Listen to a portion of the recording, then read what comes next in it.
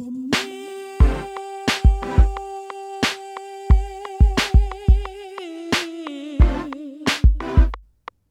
I'm Lottie Morley and this is LadyPod, the new podcast celebrating wonderful women. My guests will be sharing their inspiring stories about how they got to where they are now and a few funny tales along the way. My guest today is a writer and creative practitioner. She runs Where I'm Coming From, an open mic that promotes BAME and underrepresented writers from Wales. Currently doing a PhD in creative writing, and there are a million other points on the list, but Jure Shawar is with me now. Hello, Jure. Hi. Thank you so much for being here. I really appreciate it. Okay, thanks for having me. And we've just been to one of your events, Where I'm Coming From. So let's start off with that. When did it begin and how did it come about? So it started off in 2007, but we just felt like there wasn't enough space for writers from BAME or underrepresented backgrounds in Cardiff where they can go and perform their work. Something that felt like a safe space, because I know there's a lot of open mics that go on in Cardiff, but we just felt like they weren't representative enough. And also not even representative in terms of like someone's race or religion or ethnicity, but kind of represented in the sense that whether they were published or not, or what stage they were at with their career.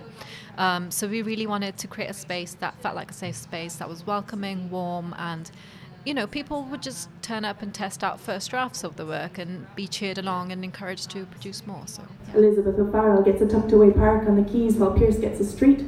He gets the photo while she's just the feet. Focusing on the past because they're afraid of the future, unaware of the present, of the potential of progress. Dan ty llew, dandelion. Diwedd a gaeaf, mae'r ddeiar yn glasu. Dan ty llew, pawb yn hoffi nawr yn llio sy dros y lle. And did you grow up in Cardiff? Yes, yeah. How was that?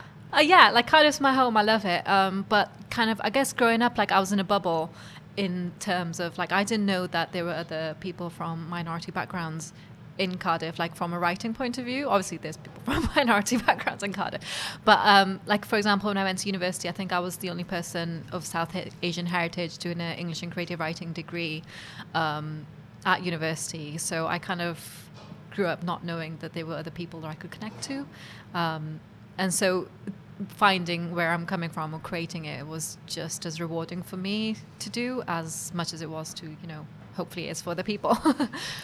And what made you want to become a writer? What inspired you? I love to read books. Yeah, I just love to read. Yeah.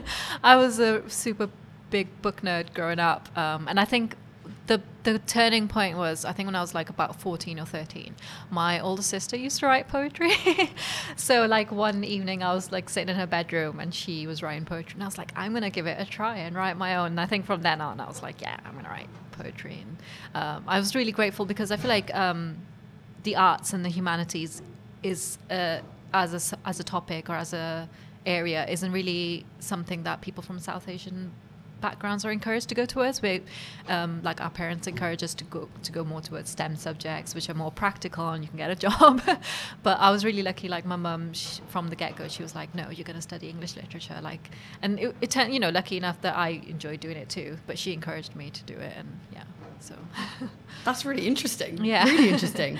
And I've seen you, I've had a little look at you today online, and I know you said you're not very present online, but you are, you know, you've got your social media and that sort of thing. Yeah. What was the book called? Know Your Place. Know Your Place. Yeah. Tell me about that. So Know Your Place, Essays on the Working Class by the Working Class, was published by Dead Ink Books. I think that was in 2017 or 18. I might be wrong. So they did a call out for people from working class backgrounds who had stories to share. And when they did the call out, like I'd been following them on social media, on Twitter. So they're a really good publisher based in Liverpool. So when they did the call out, I happened to have like things in my notebook that I was scribbling about growing up in a working class background. But it was one of those things that, you know, you don't want to share because you're so, I was like semi-ashamed of, you know, growing up poor. And then when they did the call out, I was like, oh, wait a minute, it's not just me, there's other people out there who feel the same way as me. So I submitted a pitch to them. And like, wildly enough, it got accepted. And yeah. they published my essay in the book. So since then it's just felt like I can just be me a lot more than I used to be before. So yeah, it's really nice to see conversations about people from working class backgrounds happening more so than ever. And you talk about a whole host of topics, but I've seen you talk about intersectional feminism. So firstly, how would you explain what that is? So intersectionality as a term was coined by Kimberly Williams Crenshaw. I'm not sure of the year, but she was a feminist, a black feminist. And intersectionality as a word, I guess, or as an approach to feminism, takes into account the fact that we all come from, different ethnicities, different race, religion, class, gender. And so it takes into account all of those different dynamics when approaching feminism, as opposed to having a one-size-fits-all approach to feminism. It takes into account that someone's reality might be different according to where they're from or how they've grown up, and understanding that what might be feminism to you might not look like feminism for someone else. And I think that's really, really important because I feel like we get a lot of, tarring everyone under the same brush, not of like militant feminism, and people telling each other that they're right or wrong. Whereas, our realities are different and our situations are different. So as a feminist myself, that term kind of really speaks to my experience of growing up. And how can people be more intersectional? Yeah, I guess what I mentioned about not tarring everyone under the same brush. So I'm going to, I guess, speak through examples. Growing up, I really rejected this idea of coming from a South Asian background. I was like, I don't want to get married and I don't want to have children because it's something that's expected of me. And it's kind of, having a career is more important or it's higher up. And we've all been guilty of kind of doing that type of thing and kind of questioning your own biases and your own prejudices. I feel like we all have them, be allies and not take up space that, belong to women of color. And in one of your essays, you said, as a brown working class Muslim woman, I tried to draw attention away from those things until I realised they are an essential part of my identity. So how did you come to this realisation of accepting what makes you who you are? I always go back to this, but The Good Immigrant, published by Nikesh Shukla, yeah. When that came out, I feel like until that book came out, I was, like I said, growing up in Cardiff, working in the humanities, I felt like I was in a bit of a bubble and I was kind of feeling like I had to hide my class, I had to kind of hide writing about my experience. And seeing a book published by a person of colour, including voices completely by people of colour who were championing, where they were from or, their ethnicity and race, that was an encouragement for me to be kind of, that was a turning point for me to be like, actually, no, your experience matters and what you have to say is really important and you should say it and you should write about it. And yeah, I think that was a turning point. So I want to talk about confidence and putting yourself out there. You've said that you've come from a background that maybe that might not have been the kind of typical route for you. I think being creative and putting yourself out there requires a certain amount of confidence. Do you think you've always been a confident person? Hell no. Really? Can I say that? Can I say hell?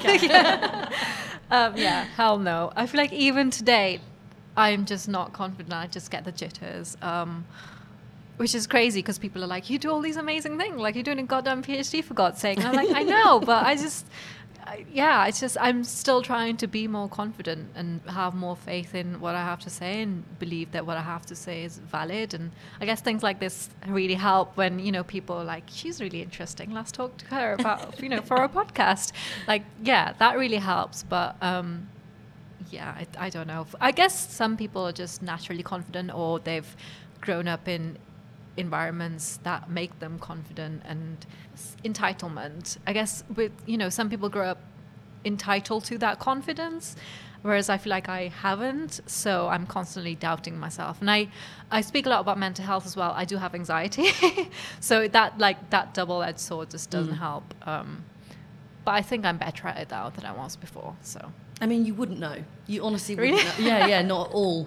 And, is confidence something that you work on then? Is it obviously you've seen it? Yeah, you've seen it. actively work on, and doing the breaths, like take a deep breath. Like even when the open mic was running out at the side, I was like, take a deep breath, everything's going fine, like you're doing it fine. I constantly have to work on it, but it gets easier. I think the more you work on it, the easier it gets, for sure. You know, nearly everyone you know will have suffered with anxiety at some point, but despite that, you won't speak about it. And I'm especially kind of, you know, because I almost feel like, to an extent, I have a professional platform on Twitter, but that's where I'll speak about it the most. But I don't want it to be something that I don't speak about. Like, I want my employers to know that this is something I have, and, you know, for it to not infringe on your jobs or the work that you do. I think that's really important. I think it was building up for quite a while. It was building up for quite a while, and then I went through a personal experience. I started having panic attacks, like really bad panic attacks, and then I was like, okay, I need to go to the doctor now and, you know, get some help for this. Trying to kind of convey to the doctor that this is something you need help with is really difficult, but you have to be, you know, you have to keep being persistent and keep going back. And eventually I got put on anxiety medication, and everything's not, you know, rainbows and sunshine, but it just makes you get on with your life a bit better, and it's great. Who wouldn't want that? Yeah, it's like taking, you know, insulin for diabetes. It's, yeah. Even now, I feel like some close friends, like, people will be like, do some yoga, and I'm like, I have been doing yoga since I was 16. The anxiety came afterwards. So it's kind of like, I feel like, yeah, it's less that I'm worried about telling people. I'm more worried about their reaction to it, because I feel like people will try to understand, but they still don't quite understand it. And I think the only way you can break that barrier is speaking about it. And you mentioned that you're doing a PhD, yeah, which is amazing, and I imagine is very demanding, uses up lots of time and energy. I want to talk about the side hustle. So I imagine the PhD is a pretty full-time thing. Yeah. You've started a project, Where I'm Coming From, which we've just seen. How do you manage that? I'm really lucky to have Hanan and Taylor with me, because I guess we pick up where the other person leaves off. So we really take into account that, okay, you're busy right now, so I'll chip in a bit more because I've got a bit more time, and vice versa. So we do that for everyone. It really helps that it's a collaboration between us three, as opposed to me just running it on my own. So, you know, Taylor will do the socials, or Hanan and I will do, I don't know, like the funding applications, or we'll ask people to perform, or we'll do this or that. So yeah, we kind of just allocate tasks, and it's all wing it, and somehow it comes together. Yeah. Again, it doesn't feel like that. Or it was polished, really polished. And today, they were probably about 60 people? Yeah. Would you say? Probably, yeah. Is that the biggest one you've done so far? Probably, yeah. It just keeps growing in numbers. It's crazy. Tramshed are really amazing. Like, they put out 40 chairs for us. And at the start, that was like, you know, we were really chuffed with like 35 people. Yes. And now we get 60 people. And I'm like, what's going on? It's great. It's great, but yeah. A lot of the poems that we heard today involve things like sexism, racism. Why do you think the issues are so important to the people who come to these events? I mean, I can't speak on their behalf, but I guess maybe personal experience, and also I feel like our world is just getting socially and politically increasingly hostile. I feel like that's the only word I've been using about it so far. And things are coming to the surface more so than ever. And I guess people use creativity as a platform, and having a safe, like, welcoming space to kind of share that with people. I guess it has its therapeutic benefits. I hope so. I mean, yeah, being creative definitely has its therapeutic benefits for me, so probably for other people. But yeah, I feel like people just feel the need to raise awareness more than ever. Definitely. Yeah. And you mentioned, you know, our society and the way that's going. What worries you about the world that we're living in currently, and what gives you hope? Do I have to pick one? Go wild. God, freaking climate change and racism and the right-wing movements and Trump and Brexit, and but I guess the list goes on and on.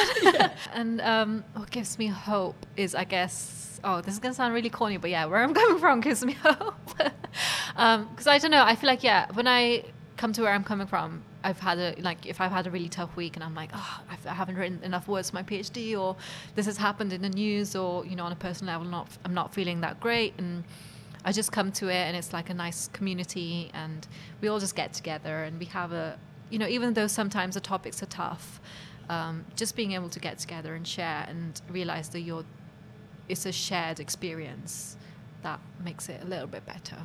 And there were really young people here today, 2 girls that were like 17 years old. Do you feel like a responsibility to be like a role model? Yeah. Yeah, I bet. Attica and Ansa, yeah. Actually, when they first got in touch with me, Ansa, she got in touch with me through my website.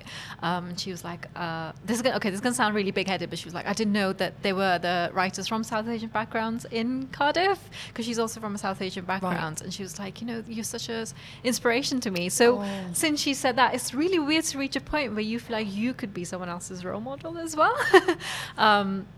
Yeah, so I do feel like duty to that, especially like kind of encouraging them to turn up and share their work and make sure they believe in it and put it out there. So definitely. I did a panel at Bristol Festival Ideas a couple of months ago, and someone said, you know, do you think the working class are othering themselves? And, you know, this whole like idea of like the glass ceiling, I guess I go back to, is that, you know, we're really, because of where someone is from, there's a lot of stereotypes that people expect you to adhere to or behave according to. So coming from a South Asian background and, you know, working class background, I'm supposed to be people pleasing and, you know, nice and lovely and all of that, those things. And I've always just kind of been like, well, no, I may be those things, but I'm also all of these other things, and that's the image I want to put out in the world, and just kind of really going for it. But I really do understand like financial barriers and social barriers and gatekeepers are not easy to surpass. But yeah, keep going and believe in yourself, and like really be authentic to yourself is really important. Yeah. That's lovely advice. And you performed a poem today. And we march and we protest to come home to our neighbours cracking our windows, stealing welcome doormats to say that we are unwelcome. But when I say my humanity is not debatable, I'm too loud, too aggressive, too uncivil. You said, you kind of introduced it like, I don't usually perform at my own things because it feels a bit jammy. Yeah. I think that's a direct quote. Yeah, it is. Tell us about the poem to start off with. So the poem was, I was asked to write it by Visual Verse, which is an online magazine. So the premise of the magazine is that they give you an image and you have to write a poem based on that image to give it some context. So the image I was given was of pigs swimming in the Bahamas, and I got really annoyed like researching into it about, you know, the animal rights behind it, animal cruelty behind it, sorry, and all of that, but I couldn't really come up with something to write. So what I instead did is I made it political, because I was really annoyed about everything going on in politics as per usual. Yeah, and it was just to kind of raise awareness of how ridiculous everything right now is in politics. Yeah, bit of an angry poem. When did you write it? September last year, and that was the first time I performed it as well. So, oh really? Yeah, because I don't perform my work that often. I'm more of a prose writer. So prose, I feel like with poetry you can have a short snippet and you can have a beat to it, and it can sound really great. Whereas prose, I feel like it takes a lot more work, so I don't really perform my work as much. Yeah. So you spoke about mental health and mentioned that you have anxiety. It's a real problem, along with loneliness. Do you think events like this help with that? Yeah, I would hope so, because they help me. And I think loneliness, especially, like this is going to sound like such a cliche, but we're all connected digitally, but not connected physically. And I think events like this definitely help. I mean, even if, you know, you're not coming here to see your friends, but you're just here with a community and in the audience, but then you might, you know, meet someone new and make new friends. Yeah, I think events like this definitely help to kind of alleviate things like anxiety and especially loneliness, hopefully. Yeah. I saw something that you'd written saying, be so good they can't ignore you. Yeah. And I love that. Where was that? I love that. Do you think that women in general have to overcompensate for just being female. Oh, 100%. Yeah. What made you write, so be so good they can't ignore you? Well, I guess when I wrote that, it's the whole, you have to work twice as hard to get twice as far. Like, I'm from a working class background and all of that. But like, I guess now since growing up a little bit since I wrote that, because I feel like that was quite a few years. Oh, really? I've gone deep. Yeah.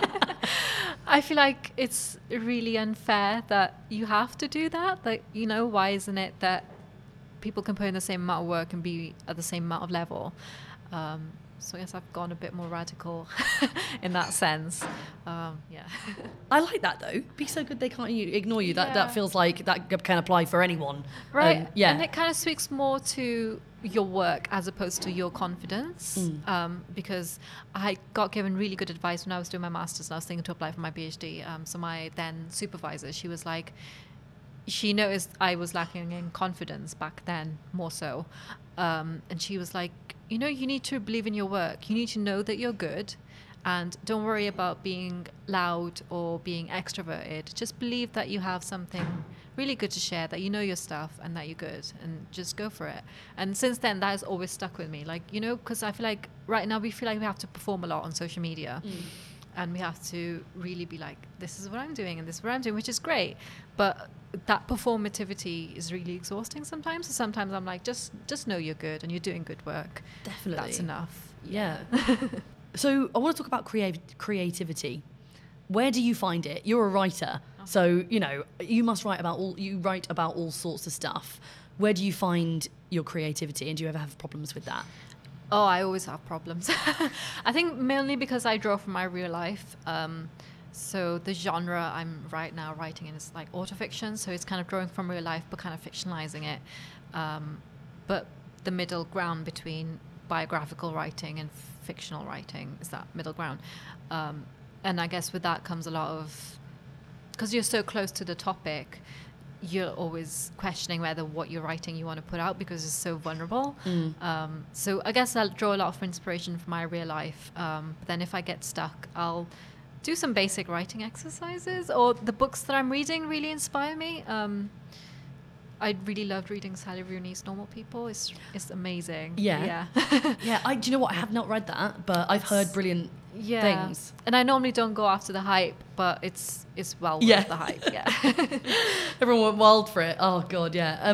And so, what writing exercises? What do you do? What do you do? It's kind of like even based. So I do this with my students at uni. Just basic ones like free writing exercise for 15 minutes. Anything that comes to your mind, you just jot it down, or thinking of the senses, or thinking of your day and thinking of the senses and applying to it. So if you walk down the street, for example, what did you see? And you'll be surprised how something extraordinary can come out of the ordinary experience. So that's usually what I do. Yeah. So tell me about your PhD. So my PhD is on, basically, I'm writing my first book through it, focusing on how South Asian identities in Wales can be represented in Welsh writing and in English, because there's a lot of British South Asian or British Asian texts, but the Welsh experience is slightly different to a British experience. So it's looking at how, against the backdrop of Cardiff, someone growing up or coming of age in Wales might identify with all those identities, and moving away from really cliche stereotypes like arranged marriages and parents not understanding you and all of those stereotypes that are so dated, but still someone's real experience. But I just wanted to show identities in a more fluid and dynamic way, and it's just we're always given one way of showing like South Asian identities, or that has been the case until now. But in terms of like Welsh literature, there's not been any writing by someone from a South Asian background, and it kind of goes back to kind of tarring everyone under the same brush, like our experiences are different and individualistic, and they should be recognized for that. What do you think is the worst thing about being a woman? Oh God, I guess the fact that we're still constantly patronized as women. Like there's still a gender pay gap, for God's sake, and men still mansplain you, and the fact that we still can't go out in the night in the dark what is up with that? Like, we know, without worrying for ourselves. Like, I get in my car and I'm like, lock the door immediately. And I shouldn't have to live in a world where I have to worry about little things like that, even at my own hometown where I feel the safest. I guess worrying about your safety all the time is the worst thing about being a woman, for God's sake. And on the flip side, what's the best bit? Being a woman? Being, like, amazing. Like, for God's sake, women are beautiful, and we have so much to offer, and we're so tough, and, we're emotionally mature, and we have kids and we go right back to work, as Beyonce says. So, like, everything about being a woman is amazing.